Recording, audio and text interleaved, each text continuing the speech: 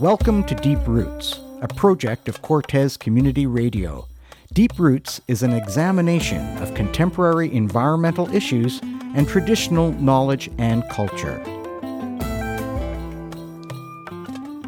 Fairy tales show wolf as a threat we should fear. Others think of wolf as a romantic symbol of the wild. People of the Salish Sea have seen wolf as a brother and neighbor for thousands of years. Natalia Auger Nybida gathered insight, thoughts, and guidance from the Salish wolf clan, biologists, Zawadanuk of Kincombe Inlet wolf dancers, and Green Corridor activists. Here's her voicescape, who speaks for Brother Wolf. First Nations on the Salish Sea have always believed that wolves have as much right to the place in their world as human beings, and that they respect and treat the wolves as equals. Here's Ken Hanous of the Wolf Clan sharing a story of Salish chief Dan George. I wanted to give something of my past to my grandson, so I took him into the woods to a quiet spot. Seated at my feet, he listened as I told him of the powers that were given to each creature. He moved not a muscle as I explained how the woods had always provided us with food, homes, comfort, and religion. He was awed when I related to him how the wolf became our guardian, and when I told him that I would sing the sacred wolf song over him. He was overjoyed. In my song, I appealed to the wolf to come preside over us, while I would perform the wolf ceremony, so that the bondage between my grandson and the wolf would be lifelong. I sang. In my voice was the hope that clings to every heartbeat. I sang. In my words were the powers I inherited from my forefathers. I sang. In my cupped hands lay a spruce seed, the link to creation. I sang. In my eyes sparkled love. I sang. And the song floated on the sun's rays from tree to tree. When I had ended, it was as if the whole world listened with us to hear the wolf's reply. We waited a long time, but none came. Again I sang, humbly but as invitingly as I could, until my throat ached and my voice gave out. All of a sudden, I realized why no wolves had heard my sacred song. There were none left. My heart filled with tears. I could no longer give my grandson faith in the past, our past. At last I could whisper to him, "It is finished." Renee Owens is a biologist, professor, and activist for conservation. She studies the effects of human impact on wolf habitat. Probably the biggest thing that impacts them is that people relate to is that they simply are losing land. You know, we degrade and we bulldoze their land, but fragmentation is a big part of it, not just all out removing land, but as we fragment it with development and urban sprawl and roads, and we move into rural areas.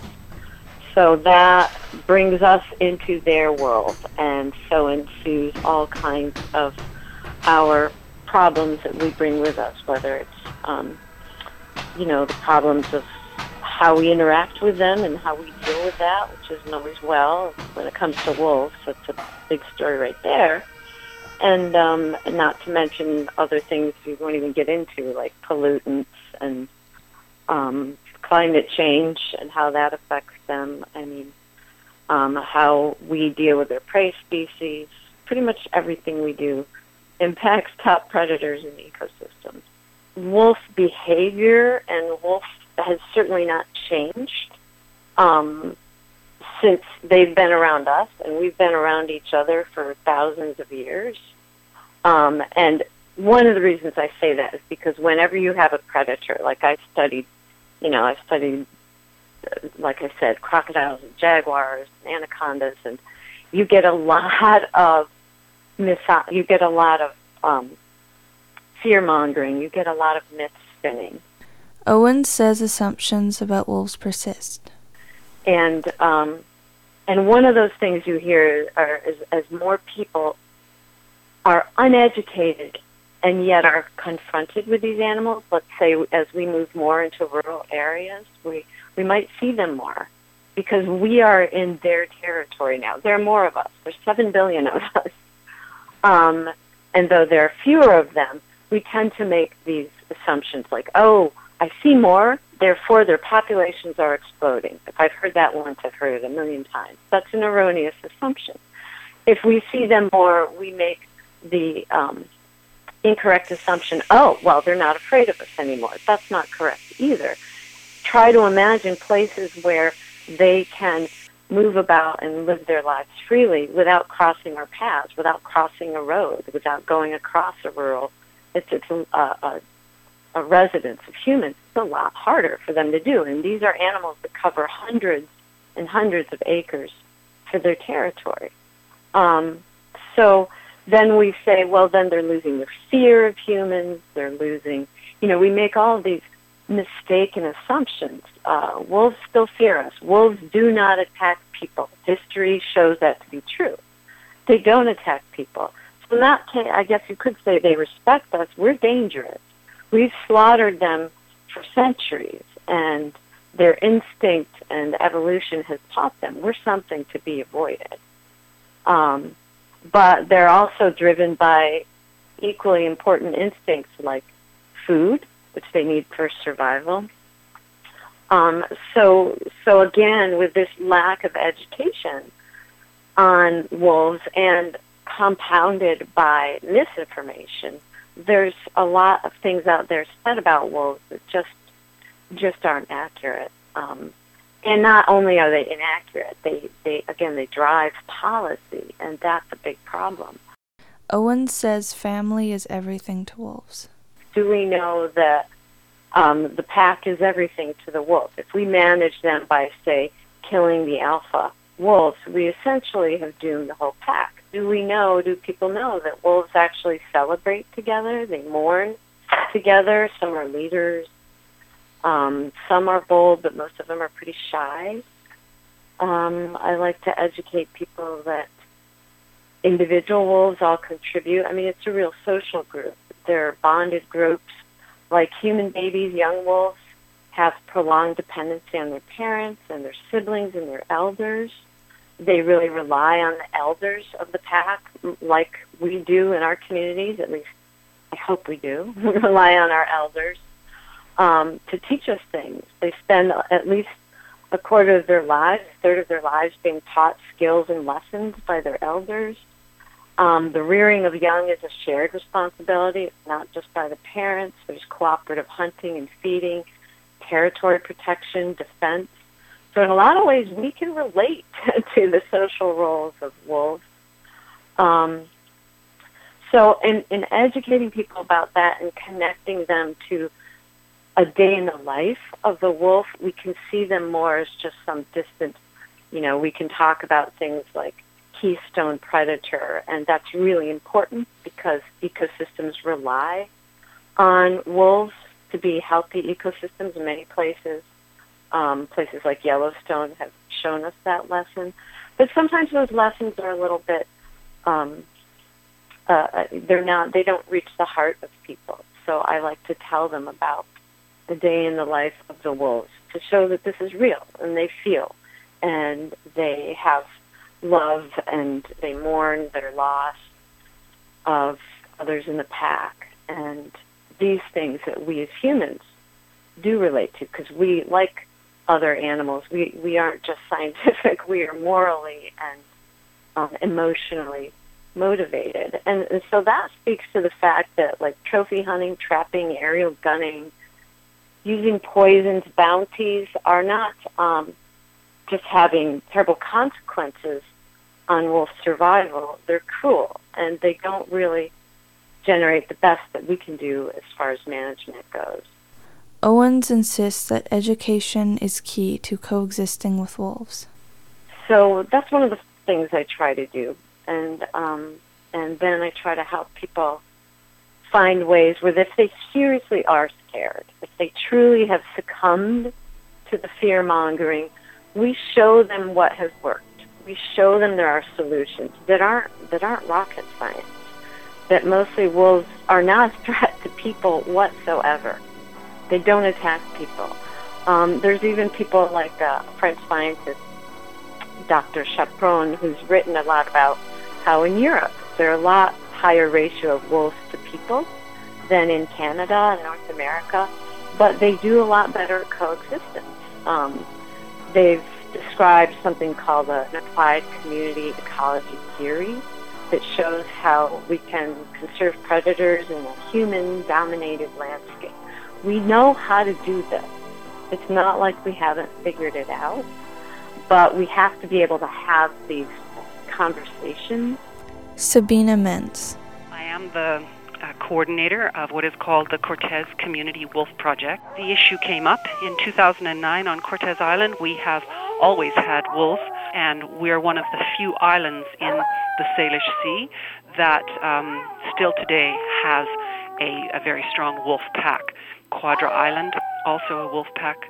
Cortez, a wolf pack. But many of the southern islands, like Salt Spring Island, for example, that used to have very strong wolf pack or packs in the past, have lost those simply because of the development and the number of people living in those places and the lack of wild, large enough landscapes to support the wolves.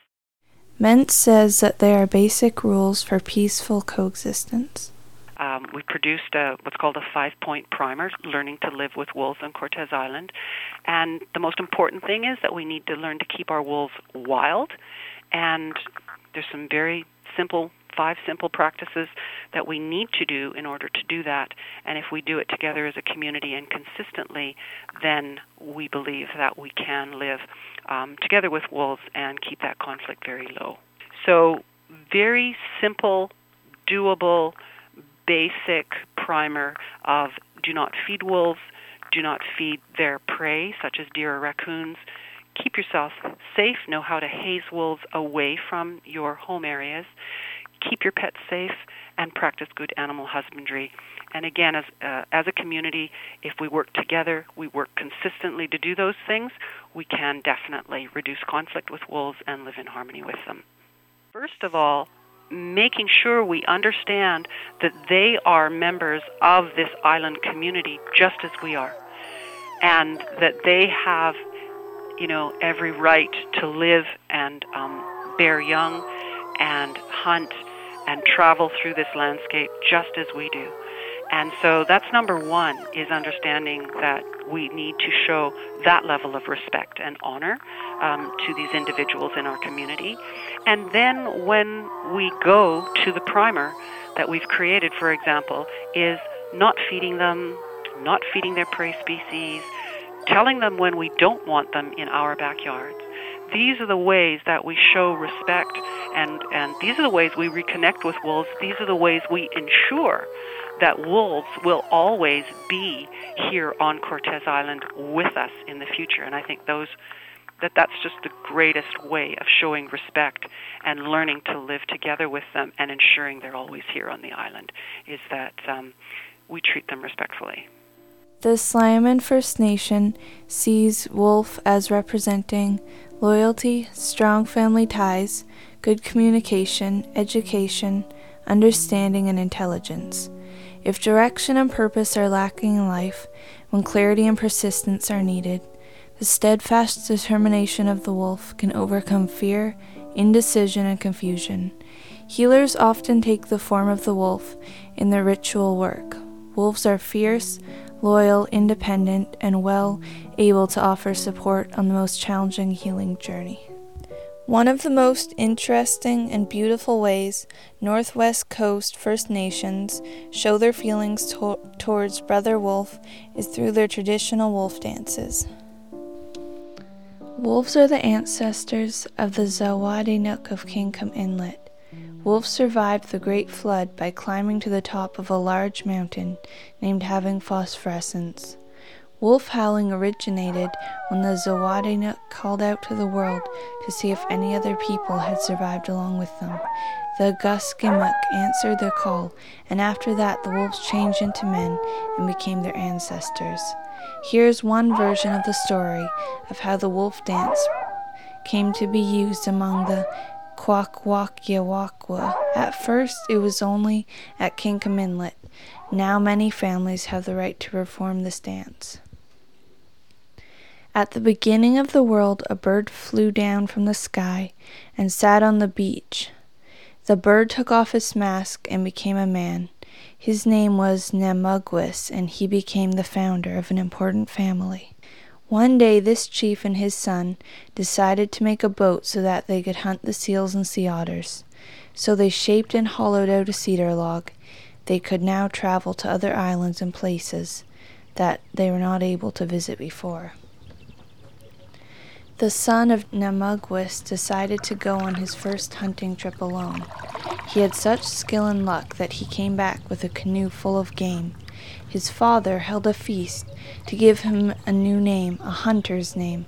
Many chiefs and their families were invited to witness this event. The son went hunting at the mouth of Night Inlet. Here he met a young man with whom he traded canoes as a sign of trust. The stranger invited him to his house, and they decided that the young hunter should marry his new friend's daughter. As a wedding gift, the chief's son would be given the wolf dance, with its 40 songs which he had previously been performed only with the Zawadinuk of Kinkum Inlet. During the dance, dancers moved forward, making their magical sound. They are warming up their voices to do their great howl. Those supernatural creatures, the wolves. They are truly making their wonderful howling. It is the great wolf dance, this supernatural gift. You are listening to Deep Roots on CKTZ Cortez Community Radio, an examination of environment and traditional knowledge and culture. Carla Voyager Dawson. For my own particular nation, which is the Musqueam Zaudeno, I know that our relationship with the wolves were very close because it was part of our origin story for Kinkum Inlet, so it's believed that our people actually are one and the same with the wolves. Carla's family moved depending on the season and their needs. The community that I come from in particular, there was 4 tribes, and we were kind of nomadic between the territories of those 4 tribes, and we moved to different places, different part of the year. So, for instance, like in the late summer, early fall, we would go to Kinkum Inlet where we would eat wamis, we would smoke fish. So it just really depended on what the needs were. I think a lot of it ties to origin stories, like where you were placed. We have a lot of similarities in terms of how we treat family, like we take care of the youngest ones, we take care of the older ones. You know, we work as a community, we work together for the greater good. Carla describes how the wolf dance came to her people. I've actually even given that dance particularly through, not through my Kinkum Inlet roots, but we have a tribe within the Kwakwaka'wakwa Nation, and they're called the Glakwasikwala. And so it's said that at the time of the Great Flood, the wolves from Kinkum, our ancestors, were trying to gauge who made it through the flood and who didn't.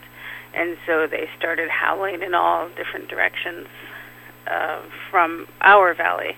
And the only response that we received was from the wolves from Glakwasikwala.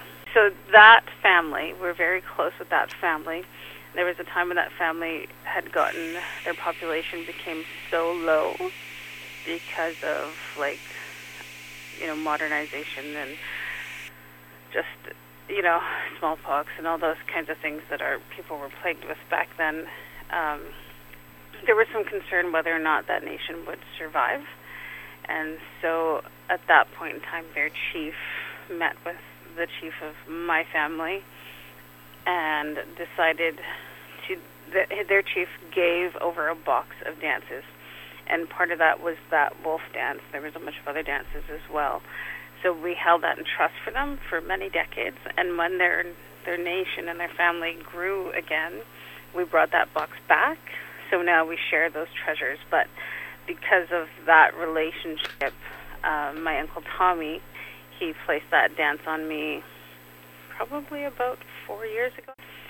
And anyway, so that's just to honor that relationship that we've had, our family, since time immemorial, really. Carla has noted many changes for her people over recent times.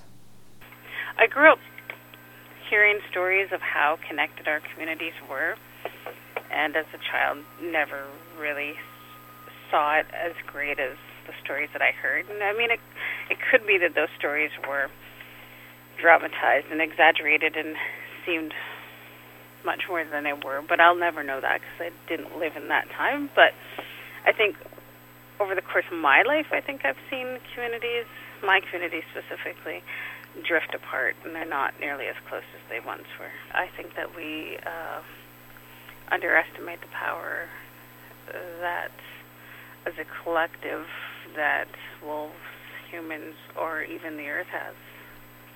I mean, there's two roads to that. Obviously, you can learn about scientific stuff, you know, how things are impacting them, and, you know, watching documentaries or whatever, getting involved in local societies, environmental societies. But there's also learning about First Nations culture and all that kind of stuff and how those things intertwine.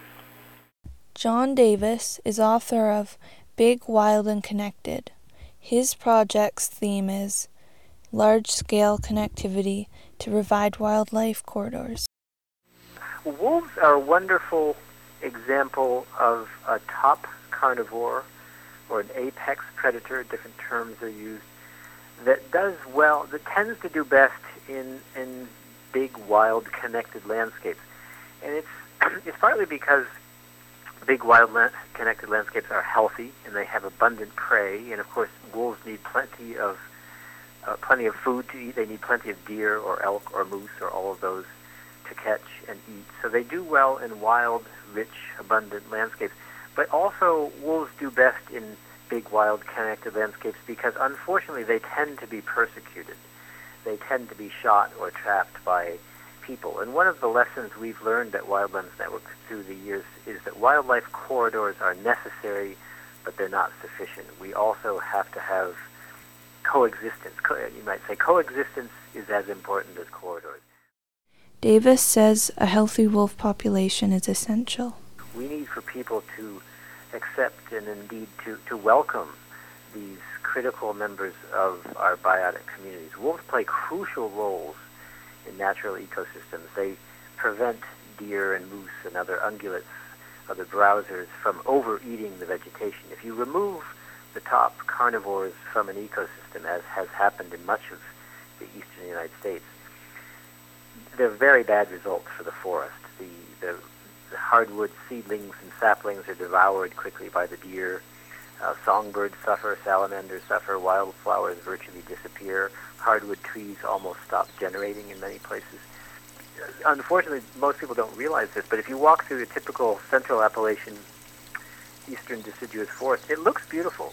It looks actually quite open and almost glade-like in places, but it's supposed to have a rich layer of herbs and shrubs and so forth, and those have been eaten out, and regenerating hardwood, but those have been eaten out by deer because the deer have lost their predators. The pumas and wolves have been eradicated from the east. So the reason for the need for these big wildlife corridors is not so much that pumas or wolves or other predators are completely dependent on wilderness.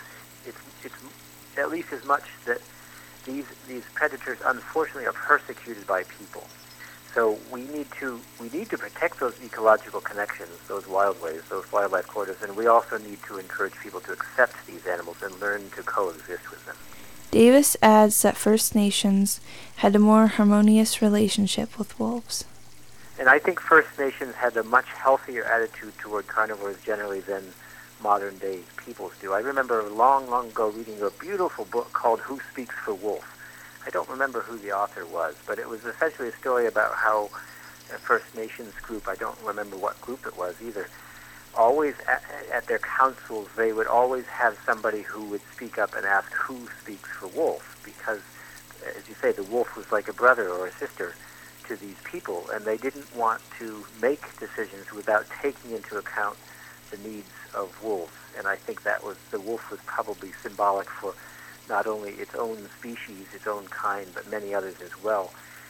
And I think that it's very possible for people to have healthy attitudes toward wolves and other large carnivores, as many Native Americans did. Unfortunately, those healthy attitudes toward other members of the biotic community, especially the big toothy ones, have largely been lost from our modern culture. Davis says looks can be deceiving.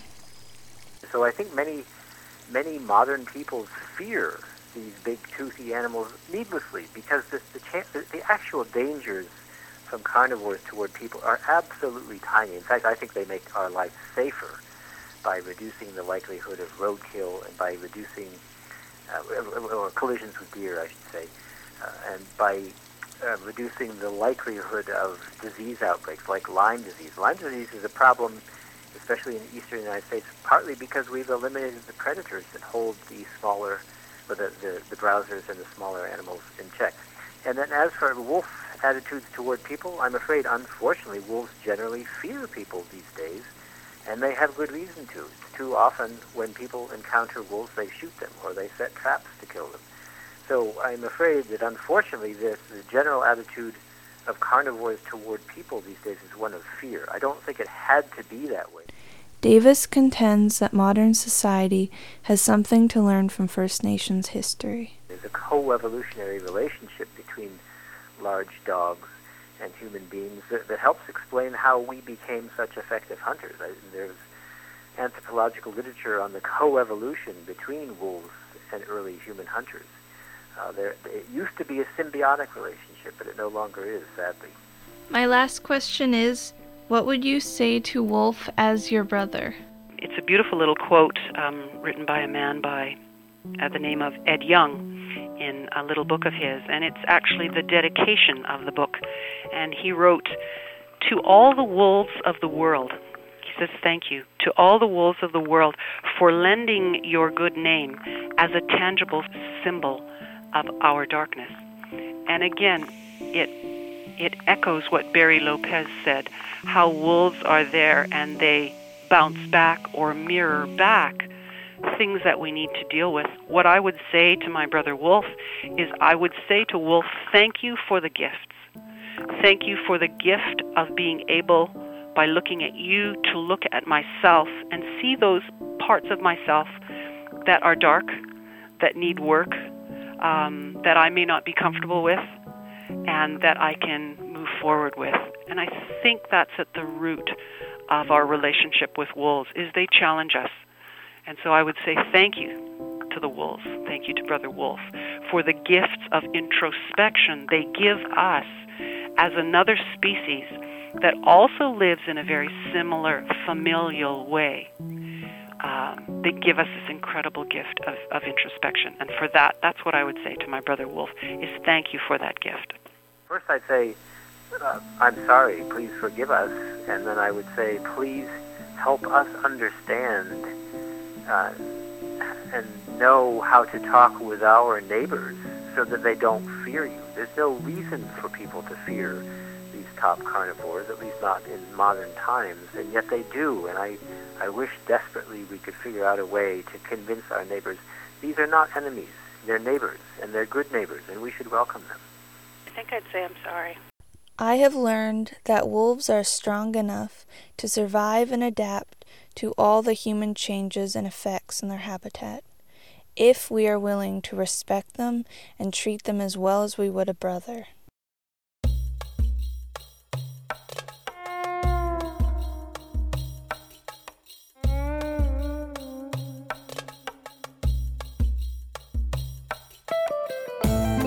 Thanks to writer-producer Natalia Auger Nybida for this edition of Deep Roots.